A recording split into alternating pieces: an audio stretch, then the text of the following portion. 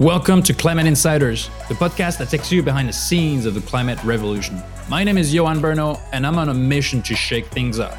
It is time we get serious and address this climate crisis. In each episode, I'll provide a platform for top climate thinkers, entrepreneurs, and investors to share their insights, innovations, and contrarian views.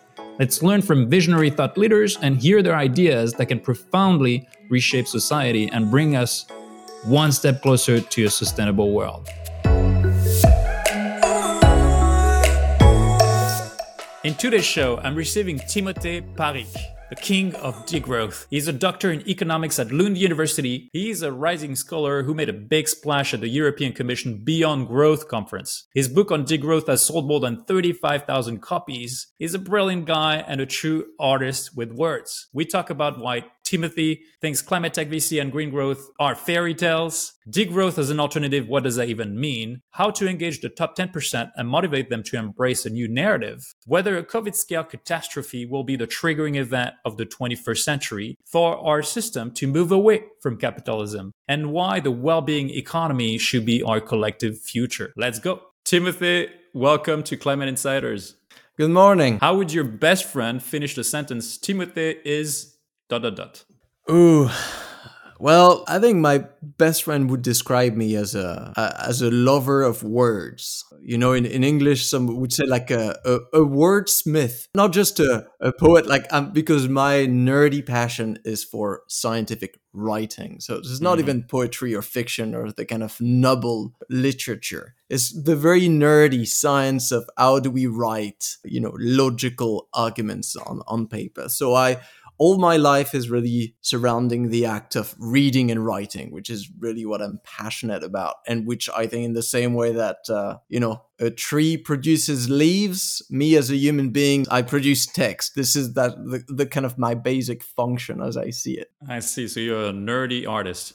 I like that. Yeah, I'm trying to turn science as a more eccentric and entertaining activity that most people think it is. Nice. All right, so we're going to talk about a lot of things today, and I wanted to start talking about a rumor that in the media, producing more while polluting less is possible. Some people call it green growth, and you're saying that decoupling economic growth from environmental degradation is a fairy tale. I'll be honest, I come from the venture capital side. A lot of people listening come from that world where financing startups that combat climate change and fueling decarbonization is the way to go. So right off the bat, do you think climate tech VC is BS? Short answer is yes. But there's a lot of entangling to understand why. And very often, I think these micro level or meso level ventures, they are kind of relying on macroeconomic magic for these objectives to be achieved. So in the same way that we're like, if we introduce these eco-innovations somehow, we hope that at the macroeconomic level, something is going to happen that is not happening at the micro economic level. I give you an example. Like, we all understand that if you're running a company, an organization, even within your own household, if you want to produce more stuff, well, you need to mobilize more energy. You need to mobilize more materials. You need to invest very often more time and effort into producing that extra stuff. That's everyone. Like, if you're an entrepreneur and you want to start a new company, you understand that that's just not going to happen magically. But weirdly, at the macroeconomic level, these kind of temporal and biophysical constraints, they disappear. They disappear in this Harry Potterian story of green growth, whereas we can all at each level of a society produce and consume more. But when you measure the biophysical weight of that economy, in total, it can be smaller. Theoretically, I don't know how that would function. The only thing that would allow that to happen is if you get outrageous rates of eco-innovations that will, every single time you want to produce something extra, find a substitute to allow you not to use extra energy or materials. This has never been happening anywhere in the world. Of course, there is some kind of technological progress, but what matters is the speed at which we can find relevant substitutes. So not just general speed of technological progress, but just the day you need, for example, extra electricity to power a new generation of electric cars. You want that extra electricity to come, for example, from, efficiency gains in industrial symbiosis. So you have free electricity that's being freed by a better territorial organization. And oh, good, you can use that free electricity that you've just managed to liberate to power some cars. Then that's a freebie. But like, we don't see this happening. Most of the time, these kind of transition, they happen through accumulating. So if you want electric cars on top of your thermic cars, well, you will need to produce extra electricity.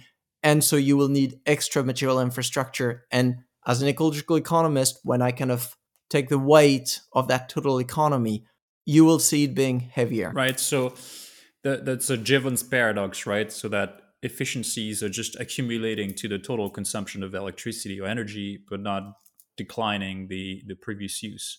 But what would you say to VCs or investors that believe in the holy grail of energy, for example, fusion, nuclear fusion? If we crack that, so we need to spend billions of dollars to fuel innovation so that we crack nuclear fusion, taking humanity in a whole chapter where it renders energy free and unlimited forever. Well, there's a timing issue. So when we're looking at sustainability problems, including climate change, which is only one among many sustainability issues, we get specific deadlines. So, IPCC is telling us basically if we want to avoid catastrophic global warming, we need to phase out most of emissions in the coming 7 years, and then the rest between 2050. So whatever solutions you have to that, you need to make sure that that solution can fit that kind of time constraint. And nuclear fusion is failing to meet that constraint for several reasons, just also because like the idea itself is not technically ready. And then once you've kind of invented a new technology, you also need for that technology to exnovate existing infrastructure. If you build a nuclear power plant right now, that's going to operate for the next 40 years. Even if you discover a better technology in 10 years, they're not going to deconstruct it and construct a new one. Like the same way we see for planes. When you buy a plane, you're going to use it until it's not usable, because otherwise it's not cost effective. Same thing for a car. If you buy a car right now, a big thermic SUV, and next year the brand is launching the very same car you have, but so much less fuel consuming, you're not going to just get rid of your car and buy the new one. No, you're going to use your car for the next 10, 20 years and then buy a new one. So there's this kind of delays that makes it very difficult to exnovate the nature-intensive technologies and practices that we have today. So every time someone comes up with a new idea, it can be a solar plane, can be lab-grown meat, can be carbon removal technologies, can be nuclear fusion. I'm like, why not? Humans are wonderful, inventive creatures, and we need for sure to invest in all kind of solutions, because at some point these might be relevant. But today, for the big sustainability challenges we have today, these technologies, they're not the main levers we should be investing our time and effort on. You've actually deep down said that you actually believe, or you're in favor of green growth. You would like that to be real. But is it a total fallacy? It would make my job easier. My main goal as an ecological economist is basically I want an economy's ecological footprint. So total ecological footprint, your use of water, soil, metal, biomass, minerals, your impact on water pollution, local air pollution, global air pollution, greenhouse gases emissions, e-waste emissions, impact on biodiversity. I want all of that, what we call environmental pressures or total ecological footprint. I want this to remain within what we call planetary boundaries. We also call it biocapacity or the carrying capacities of ecosystems. So basically, when I look at a specific country or region of the world as a whole, I want footprint to be under biocapacity. In the same way that if you're a financier and you look at a company you invested in, you want revenues to be higher than cost of operation, right? Otherwise, you start to worry. You're like, you're losing money, guys.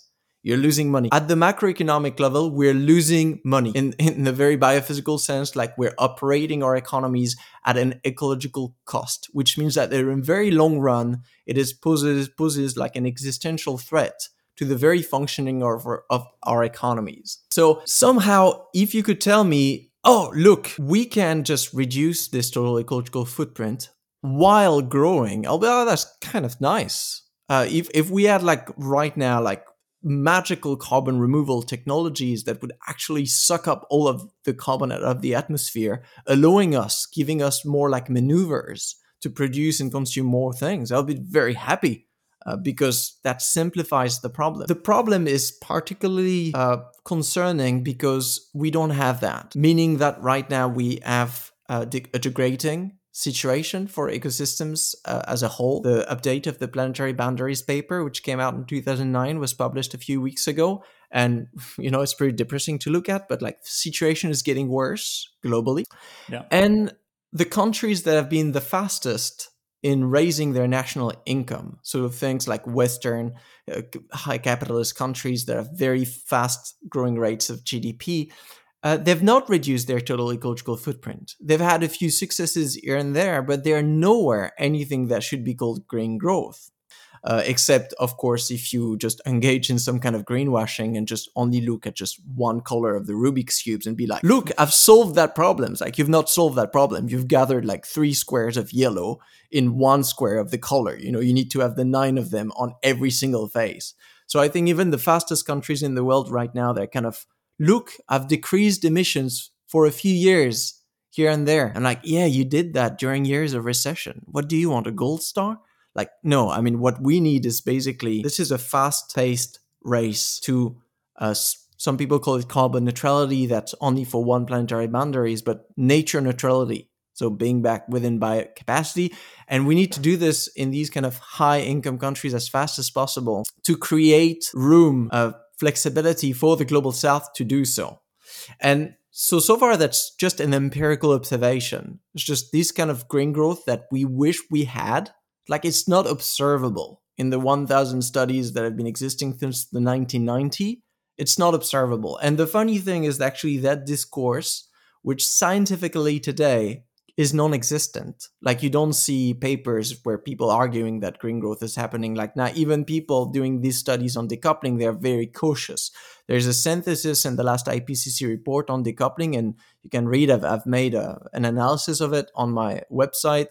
And it's actually very cautious. It's saying like, we've been observing a few successes here and there, but nowhere near what we need. The discourse of green growth is surviving in kind of abstract organization, like the discourse of a big organization that they have been commissioned. So political agendas, national governments, also kind of wishful political agendas. France being a great example of being like, we're leading the green transition, where like all scientists are saying like it's not happening. And also in businesses. So in the tech industry, where people, just because they've invented like a small whatever robot that sucks plastic or a new pair of shoes made of recycled material, they kind of see this as a sign that somehow the economy could be made green. And so they elaborate this kind of like grand narrative that is also running against the science. Is it in developed countries? So I want to bounce back what you say is like, if we could make the economy, the growth, greener for real, you would be in favor of this. And yet in developed countries, we've seen that economic growth is decorrelated from the quality of life, right? At this point, a further increase in economic growth leads to an increase in inequality between the rich and the poor, explosion of debt, financial stress, anxiety, depression. I mean, loss of meaning, rise of obesity, even more recently, a shortening of life expectancy. I mean, the proofs are just piling up. So clearly we've hit a ceiling. We need a different narrative. And yet the majority still argue that capitalism and GDP is the best we've got. So what would you tell them? How can we change profoundly that narrative? We have You're so right much that evidence. even like the narrative of green growth is weird, because why would you want to green something that is very abstract, that is a quantity-based agitation indicator? Like, even if you're an entrepreneur or an investor, you understand that like what you're looking at are projects. Projects are people that are going to collectively organize and mobilize some resources to solve a problem. That problem is always getting down to something very concrete. But at the macroeconomic level, we have this narrative where we're just focusing on the rate of acceleration of kind of the accumulation of financial added value, which is just very abstract. So yeah, I would be very much, I would want to create a narrative where basically we consider growth as a temporary phase, just like it always is nature, including in our Mm. bodies. If you're just starting a company, well, obviously you're going to grow in scale, maybe in number of employees, maybe in number of customers, maybe in total revenue. That growth, though, is not a defining objective of your company. The defining objective is you've identified an unsatisfied needs within a certain population, and you found an innovative way of providing for that unsatisfied needs. And the scale, your revenue, your investment power, all of that is just a mean of achieving that social mission. And so for me, I would want us to focus on the mission and see growth as an intermediate means that we see in some high income countries is not necessary anymore to achieve some of the objectives. So I think right now we're a bit distracted, like by the guy pointing at the moon, and we look at the finger. Well, we look at the finger of GDP and profit and income, whereas actually what matters is the social mission shown by the moon. But just here, a little to realize that this narrative is much more niche that we think. If you take a country like France, I mean, there are roughly like 4 million companies in France. Out of that, you get like 287 large corporations. So that's a few. Even if you take like the most advanced post-capitalist kind of not-for-profit cooperatives, you have more. Like we have around like 1,400 of them as of today. Even if you take like, let's say, like, and out of those 4 million companies, more than 90% of them are just, micro entreprise, micro company with a single person, which is not like huge, like for-profit corporations. No, it's just people running their business with specific connection to concrete needs. Same thing if you look at associations. So it's a legal status, just like association or just like businesses, except they start from the concrete satisfaction of the needs, and they have a legal framework that prevent them from ever appropriating money from that business. So nobody can be rich from the activity of an association, which you could argue that mentality should be broadened to like entire sectors, which are so important for well-being, like health, elderly care, childcare, energy, that we should actually have this mentality to protect them from speculation. We have 1.5 million associations in France. So it's so funny that even though these kind of like profit or perish narrative is only happening within a very few niche organization, that we kind of feel this is like a very broad status quo applying everywhere. So I think what I'm trying to show in my work is that within the economy, within real existing capitalism today, there are many post-capitalist modes of functioning that already exist, and actually that are best fitted, more adapted to the ecological transition that these old for-profit dinosaurs that are still used like indicators of performance and legal statuses, that have been around for a long time and that are misfitted to our times. Right. And so it sounds crazy, but a smaller, slower economy can actually be a sweeter economy. Those are your words. I've actually witnessed that for myself, particularly strongly over the last 3 years, post COVID, finding more meaning in little things, singing, playing like kids around the bonfire, or instead of purchasing, something that triggers dopamine for 1 or 2 days. But again, most people are going to say, prove it to me. How real is this thing? Is this another hippie-ish kind of, movement? So how is this going to make us happier, or how is this going to crack our problem at scale? What I can easily show is that investing more and more time into work and the production of commodities and of the creation of GDP profits and income, at some point will hit what we call social limits to growth. As an individual, you know this. If every, let's say, year you increase your working time by 5 or 10%, or let's say even 3%, after some point you will reach burnout. It's just a matter of time. No one is a superhero. At some point, no one can work more than 24 hours per day, or even much less than that. So that kind of burnout limit also applies to an economy as a whole. So what we're sure of is that if we continue on the road of this kind of faster, exponentially growing economy, at some point we'll reach what some scholars call a social recession, where actually we will dedicate so much of our times and resources to just making stuff we can sell that we will have no time and energy left for everything else. Let it be politics, the arts, culture, the science, all the stuff that is not lucrative, but that is yet very important in terms of well-being. So if you apply that logic, and I think drawing from personal experience, when you reduce your working time, it doesn't mean you become like a couch potato and you become like a passive member of society all of a sudden. No, we understand that many of us, like when we reduce working time, we liberate available hours that we can use to do something cool. Can be learning a new language, can be spending more time with your kids, can be, helping some people that you can help, can be just volunteering. I mean, the entire associative economy is running on volunteer work. And they're creating real value. I mean, go on and try to argue that even though it doesn't make much money or money at all 1.5 million association in France, is creating enormous value. We recognize this.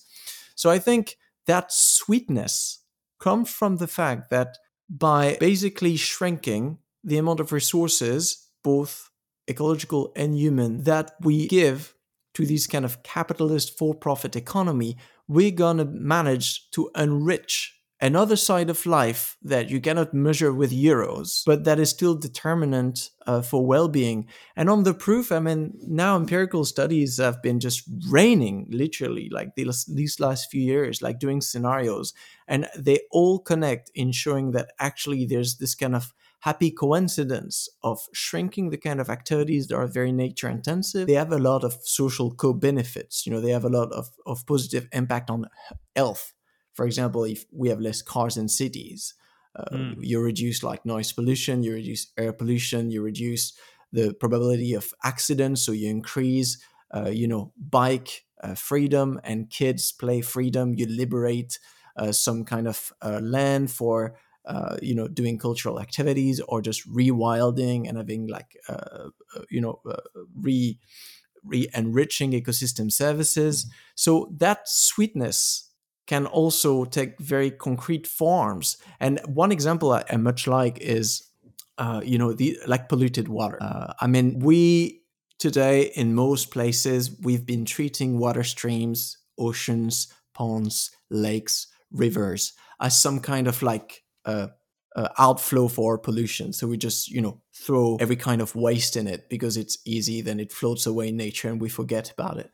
In doing so, we're losing something quite fantastic, which is, water you could swim in, a biodiversity that is just very rich and useful in ecosystem services. And now we realize that, oh, wow, if we shrink these kind of industrial activities that pollute the water, then we regain something fantastic that we've been compensating for. I mean, the idea for someone like me living at the ocean coast, the idea of a swimming pool, I find it very strange, But like, yeah, in a city where actually your water stream is so polluted that you cannot swim in it, then you develop all these kind of extra economic activities like swimming pools, and you feel like you're creating value. But actually, that value only exists because you polluted the river in the first place. If you remove the industrial activity that pollutes the river, then you don't need to have the swimming pool. You've canceled two economic activities, so GDP is going down big time, but you regain something free, which is the free access to swim in an unpolluted river, which is actually generating a lot of well-being, even though it generates money for no one. Okay, so going back, sort of pedaling a little bit, we know there's a problem. Most people can testify, right, in their own lives. And yet they're stuck, right? They're stuck in the rat race. How can they afford to pay their bills? People are stuck in sort of the lower stages of the Maslow hierarchy. So who bears the responsibility to make that profound change? How do you convince the top 10%, the top 1% that degrowth is a way to go? How do we make this an actual win so that it feels better, greater, fairer, like a winnable game for them? Here we have to be honest. It's not a win-win-win scenario. So first, like if the, let's say elites, to describe people that have access to powerful decision making, so it can be political elites or business elites or even, all kind of elites. If these people were sensible to science and reason, we would not be in the situation we are today. So I don't believe in actually I've been chatting with many of these people since I published the book. And, you can lay the argument as clear and pedagogical as you want. That won't cut it. It never does, because then these people have a material interest in the continuation of these unsustainabilities. So you can just tell like the CEO of an advertising company that like, ads for SUVs is really not what we need right now. Like that just makes the problem more complicated. And they're like, yeah, I know. I mean, I'm intelligent. I went to university. I understand how this is making it worth. And actually, this is my business. So more than anyone, I know that my ads incite the consumption of these SUVs. That's why we make them. But you know what? I'm making money doing that. I am enriching my shareholders doing that. And so that's my legal obligation, a part of my for-profit company. And so even though I understand, I do it. And these people, they usually give you this kind of my hands are tied, cannot do it. If I stop doing it, the competition is going to take it over. So there's a lot of, I think, misunderstanding of how power works in society going on. So what I would tell is a few things.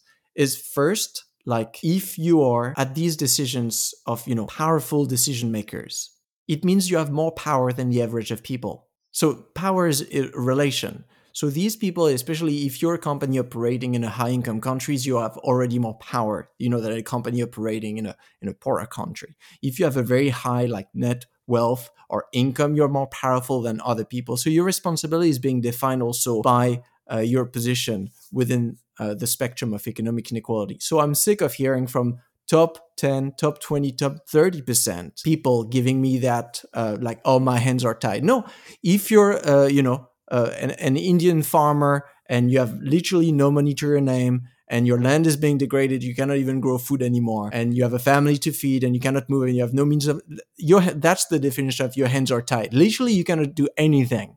That's the situation you're in. If you're sitting on a few $100,000 of savings, you have a high paid job, you have shares here and there in companies, a few properties in high income countries, like you're literally one of the most powerful actors in the world. So you cannot use the story of like, I don't have, my hands are tied. My second comment is about the role of the state. Unsustainability is a coordination problem. So that's what I described in the book using a concept from Serge Latouche, the economic banality of evil. I don't think it's the CEO of a fossil extraction company or, someone building highways or doing ads for SUVs is just some kind of villain that just want to just make the world a worse place. No, but we've constructed a system where actually we create legitimation for these people. So, for example, we're going to create a narrative of performance being like, these people, look, they work like 70 hours a week and they make a lot of money and they get rich fast and they generate rewarded unicorns. For it. That's right. Yeah, and we reward them for it. So what if we were to create a narrative where we reward people in terms of the well-being outcome of whatever they do? So forget about unicorns. Who cares about the market valuation of your company? What we care is about the well-being valuation of whatever solution you've found. If you've created a unicorn with something that literally, solves no concrete needs issues, they're like, this should not be rewarded in any manner. Right. And so what's the plan? How do we collectively crack this? Meaning, do we need more people, influencers, superstars, athletes, who, football stars, singers, movie stars, to act like Leo DiCaprio and spread messages? Like, what's the first domino that trickles the rest of the dominoes? The first domino I would like to see is, because it's a coordination problem, we need to act together. So it's like, we're within an orchestra and like we've taken little disequilibrium over there and now there's a few instruments that are playing so loud and the music is really getting crap. And we're trying to shout at each other as we play in order to coordinate. It's not working because every player wants to be heard because they're playing for their friends in the audience. It's become a complete cacophony. So we need someone to coordinate, to be, okay, guys, you're going to play a bit softer so we can hear the others, and then we can do that. Today, that's the role of, let's call it political organization. So that does not mean like national parties. That does not mean, United Nations. That means collective organization, being like putting aside material interests to be, it doesn't matter I'm the CEO of a plane company and you're the CEO of a train company or the customers of a train company or whatever. What matters is, our ability to have a sustainable, effective mobility. And we're aggregating ourselves as a kind of assembly to better coordinate the satisfaction of these needs. Maybe that coordination, well, we know that coordination will involve a reduction of, flying and an increase of taking the train. And in order to be able to do this, we cannot do this in these kind of like a profit or perish competition where each company is only thinking about their material interest. So one, let's say, leverage point, we call them in system thinking, that I quite like is to legally take away the profit motive during a period of transition. So, the profit motive is a legal status for a company. So it allows a private company to basically distribute their financial surplus to individuals.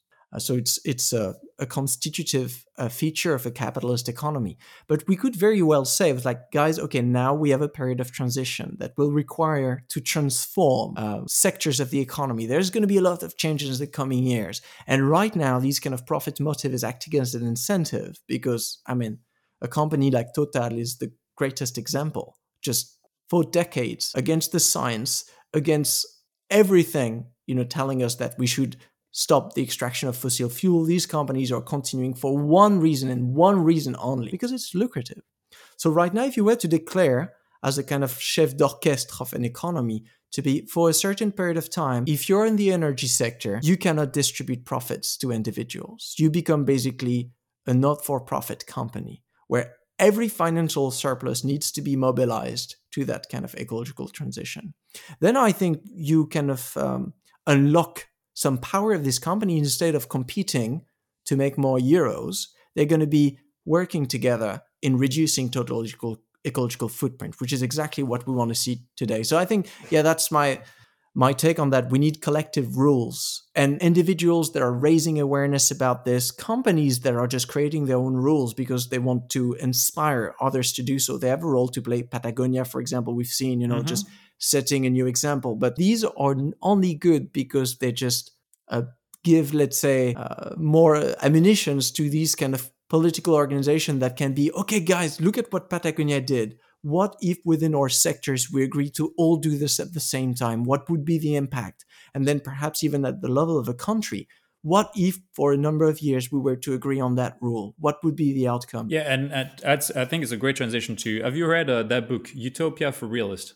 Yeah. Yeah. So I wanted to bring up one passage which for me summarizes the mindset of everyone. It would seem that we have arrived at the end of history, with liberal democracy at the last stop and the free consumer at the terminus of our species. In less than 50 years, an idea once dismissed as radical and marginal has come to rule the world, neoliberalism, right? And so now people doubt that human ideas and beliefs are the main movers of history. We don't think that this can change, and it could easily take generations before new ideas prevail. For this very reason, we need thinkers who not only are patient, but also have the courage to be utopian. Is this what you are right now? Is this a movement of utopian thinkers? And in which case, shouldn't we rename degrowth, which sounds pejorative, right, as a negative connotation, into something that's sexy, that feels more utopian, so that it could be enabled, trickled by the kind of organization that you spoke about? Or there's a plan that is available for when a catastrophe at the scale of COVID hits, right? Something where you lay it out on the table, and when politicians are ready, they can pick up the plan and implement it. So there are already interesting terms like this that have been existing for a very long time. Can be post-growth, can be the well-being economy, can be the perma-circular economy, can be the social and solidarity economy. The economy of permanence, can be the common good economy from, there's those terms. They've been existing for decades. The economy of permanence was developed, in the 1940s in India. So there's the social and solidarity economy exists in law in France. Has been, it's one huge chunk of the French economy. The problem with this concept right now is that focusing on the positive first might be a disadvantage, in the same way that, if you have an alcohol problem, you don't go to the sobriety club. You go to the Alcoholic Anonymous. Why? Because one first phase is to face the problem. Mm-hmm. Right now, our economies macroeconomically, they are drunk on energy and materials. we're using huge quantity of it. And we need to just face that fact. So before building a well-being economy, which should be the outcome, we need to realize we need to have the macroeconomic diet. In the same way that, if you have 40 kilos to lose, your strategy, you have a diet to make. You're not going to call this, oh yeah, it's a health and well-being protocol. It's like, no, you lose 40 kilos, that's your diet. Then you can be healthy and do a whole bunch of things. So degrowth as this kind of ugly word is so necessary because it confronts us with, the fact that we will have somehow to reduce production and consumption if we want to get back within planetary boundaries. But it seems like there's so much momentum. There's just so much inertia in the current movement that no one wants to take responsibility. So will it take a black swan catastrophe?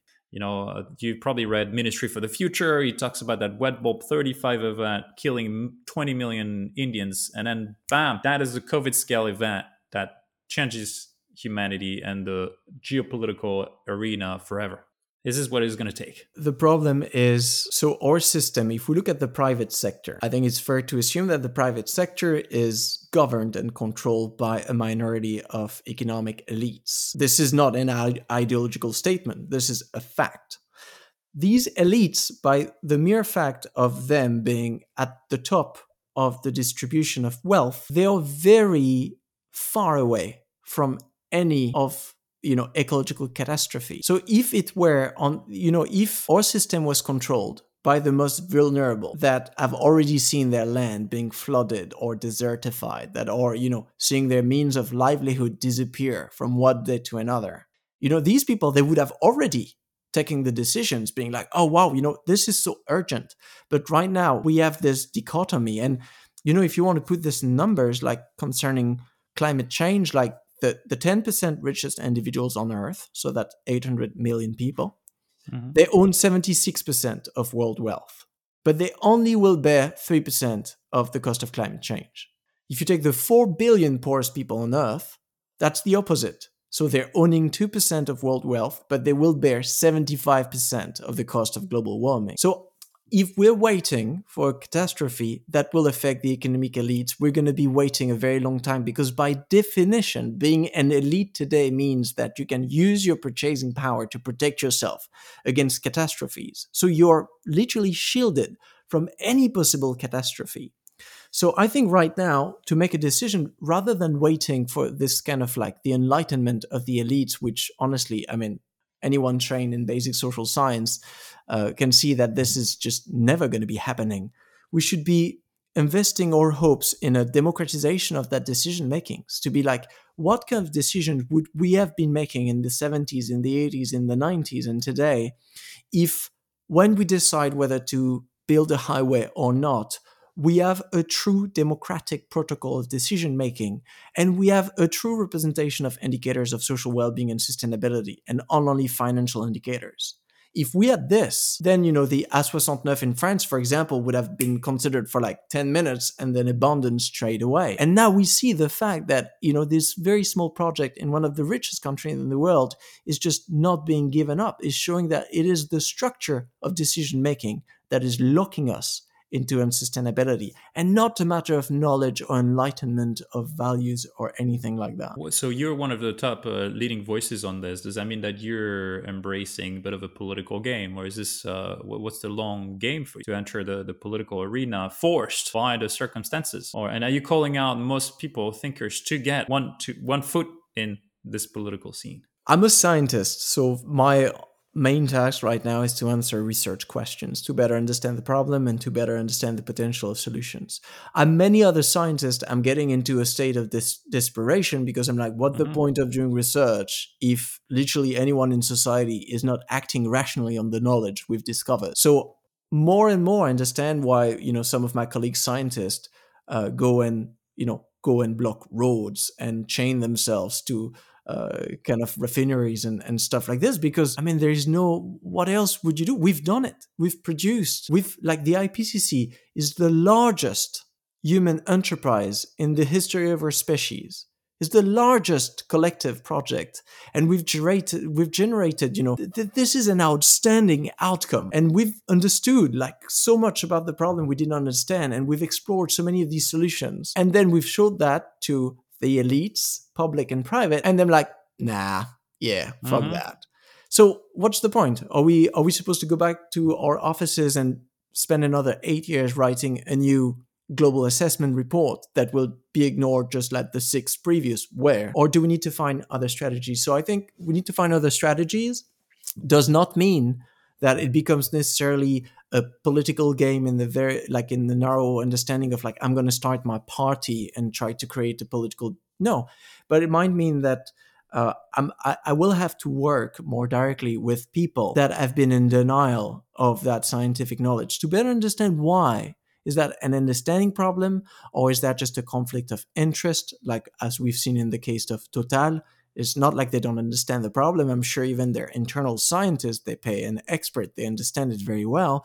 It's just that the way the company is structured and financed and operates, then it cannot accept that scientific result because that will cancel its very raison d'être. So I do understand why there is so much cognitive dissonance. So right now, for me, as a kind of early career scholar, I'm trying to spend more time interacting with these actors to better understand why they're not taking stock of that existing knowledge. But Right. that does not mean I'm losing my title of a scientist because I'm only speaking to better explain the knowledge that we have and also the uncertainties. Science is not perfect. There are many things we don't know. And so I'm also here to to represent the humility of what we've tried and the things we know and the things we don't know. And also, and that's another one of my hat, to temper the optimism of certain private and public decision makers that feel the freedom to invent some kind of narratives and run for it, which is something we tend to give a lot. You can be an individual creating their own fast work, burnout, Elon Musk kind of work culture, and that become very powerful. And then you will have psychologists and sociologists being like, guys, this is a bit of a romanticized version of that. If you do it, most likely you will get dumped by your partner, your kids will hate you, and you will get burnout, psychological issues, and you will stay, in a depressive state in your bed. The reality is that work life, what we understand from studying people that work and working hours, that work life balance is absolutely necessary. So, in the same way, when someone comes up with a narrative of being like super techno optimist, carbon removal, kind of lassoing asteroids from the universe in order to just harvest their rare metals, I'm like, whoa, whoa, whoa, calm down, guys. This is not Hollywood. This is not science fiction. There are actually scientists working on that, and they're telling us that what you're proposing is utopian, this time in the negative sense of the term. Like it's like theoretically impossible. So I'd like to hear your counterpoint. I also follow many voices like this, and I've come to like Jean-Marc Jankovic's point of view and his organization, The Shift, that says that they're laying out a plan for when politics are ready. So there's a notion of timing in here. It's not about just issuing out IPCC report or this kind of body of work. It is, let's put it out until timing is right, and then the catastrophe or any kind of event or a series of event will render that prone to instigate change. Do you feel it's hard not to lose hope? Right. And I wanted to get personal maybe just for a minute. And how do you deal with this stuff when you kind of pushing out the body of work and then you realize there's just no echo in any of that stuff? Maybe it makes views and it excites people, but it's a little bubble of people that are thinking the same way. Do you think it's all a matter of timing? It might be next year, it might be in 5 years or 10. I'm lucky because first I'm young, so I've been doing this for a few years, and my work has been relatively successful. So basically, in the same way that when a company is very lucrative, you get rich, and that's society telling you you've done a good job. Mm-hmm. If you're a scientist and your work gets cited a lot, then you get rewarded with prestige, and so you feel that helps you to keep going. You're like, okay, what I'm doing matters. So I'm part of this very few privileged people that have access to the media and book writing and stuff like this. So that gives me energy. I don't know how people like Denis Meadows, for example, one of the authors of the Meadows Report in 1972, how they can continue for 50 years, to repeat the same message, even though every year people do the opposite of what they say and the situation get worse. And they'd be like, told you so. It's like, it's been 50 years if I told you so. So I can understand that these people, after a while, they're like, you know what? Just go fuck yourself. Just burn yourself on that planet and then try to eat the money you've created. Good luck with that. unpacked. And even after a few years, I would have already done those. So if the entirety of the planet was only constituted of these 800 million people, and I was, an extraterrestrial scientist coming and just advising Earth, and these people were just like, I'm like, okay, guys, so you're cooking yourself to death, right? That's what you're doing by degrading the ecosystem without which you cannot survive. And you're doing that just to create some kind of points you've yourself created in some kind of mad giant monopoly game. So that's how stupid you are. And if they were like, yeah, we don't care, you know what? That's human nature. I would have like, okay, fine. I'm going to go back to my planet. You guys do that, and we'll probably reuse your planet in a few thousand years when your species will have disappeared. The problem is we cannot do this because we are on a planet where, again, the decisions Part of of that these species. 10% elites is, making life impossible for the 90% others. So it's becoming like an ethical catastrophe. And I feel like as a scientist, like it is my responsibility to try to solve these issues. So yeah, that's also not giving you energy, it's giving you purpose. Like you cannot give up in the same way that, we're humans, we have empathy, we have sympathy. I cannot I cannot just be happy just surfing and playing the drum at my place, knowing that some people in some part of the world won't have access to, something as basic as just clean water or education, or will have to just move out from a place they've been living for generations just because, a sea level rise or desertification or stuff like this. Right. And so, what would be your final advice for the thousands of people listening that want to play a role in all this, right? They're awakened, they realize the complexity of all this, and they want a role to play. So, most of the people listening, how can they play an impactful role? Today, they think that joining a climate tech VC or startups is the way to go. What would you tell them? So, I'll come back to the Matrix. I mean, we all remember the scene where Morpheus is offering, blue pill, red pill to Neo. And for me, that's really how I lived it. I think once you read more about this and you reach a basic awareness of how the system function and, how the system is basically systematically generating that problem, then you've red pilled yourself. It means like you cannot go back.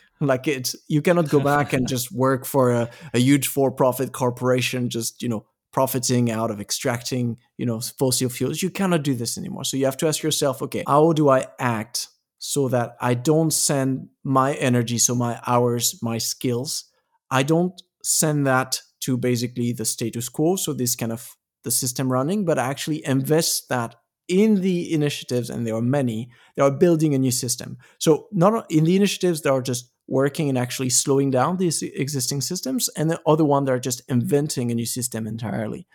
And I get contacted by a lot of people that have, transitioned. It's like, I cannot work in my current jobs anymore, and I need to find something else. So I think it's a very empowering move to decide to be like, I won't be giving my hours to this kind of outdated capitalist system. And when I was referring to the SIC in France, so these kind of like, post-capitalist cooperatives and the way that they're booming, they're just, being joined by all these dissatisfied engineers and financiers and lawyers that used to work for these kind of big corporations, and they are now massively shifting to this new occupations, even though that happens at a loss in income. So that's very important to recognize. Like macroeconomically, these transition to this kind of like well-being intense and sustainable activities, they will never be more lucrative than the old ones. But again, as I said, it can be sweeter, both macroeconomically and also in terms of purpose, because people, they have burnout, even though because they don't work too much, just because they work in an occupation that goes so much against their values, that they cannot survive it psychologically. So I guess my message to you guys is one of what Cornelius Castoriadis, one of the philosophers behind the idea of degrowth, is calling like radical autonomy. To be like, right now we need this kind of outburst of critical thinking, to have the system as a whole, to see it from the outside, and to be like, I want to be a leverage point in, helping us to transition to this post-growth, post-capitalist, steady-state, well-being economy. And each in your sector, each with your specific set of skills, that's my Liam Neeson quote of the day, you can contribute to that transition. It's just a matter of finding, the leverage point where you can actually be the most effective in doing that. And then I'm afraid that, no one else can find that spot for you, but you can get in touch with other people in your sector, in your trade, in your location that have been doing and thinking about that transition. And again, that's where we get from radical autonomy at the individual level to this kind of political organization. So collectively trying to put our energies together to create synergies for change. Wow. Thanks so much, Timothée, for this terrific chat. Continue shaking things up, being yourself, confronting the BS all around you, and hopefully we will celebrate in a few decades, when this is all set and done. I hope before that, but yeah, thanks for the invite. And thanks to you all for listening in.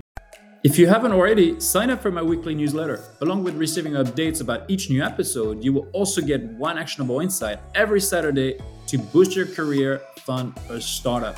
My newsletter is value-packed, authentic, and full of unique insights. This newsletter is also the best way to join our growing community of climate investors. We found that building a community is probably the ultimate force multiplier, and it gives us the momentum we need to create profound change. Let's share and collaborate. I'm just here to empower you to get started and set you on a path to success, so our collective ideas can flourish and expand. Come join us to drive huge impact.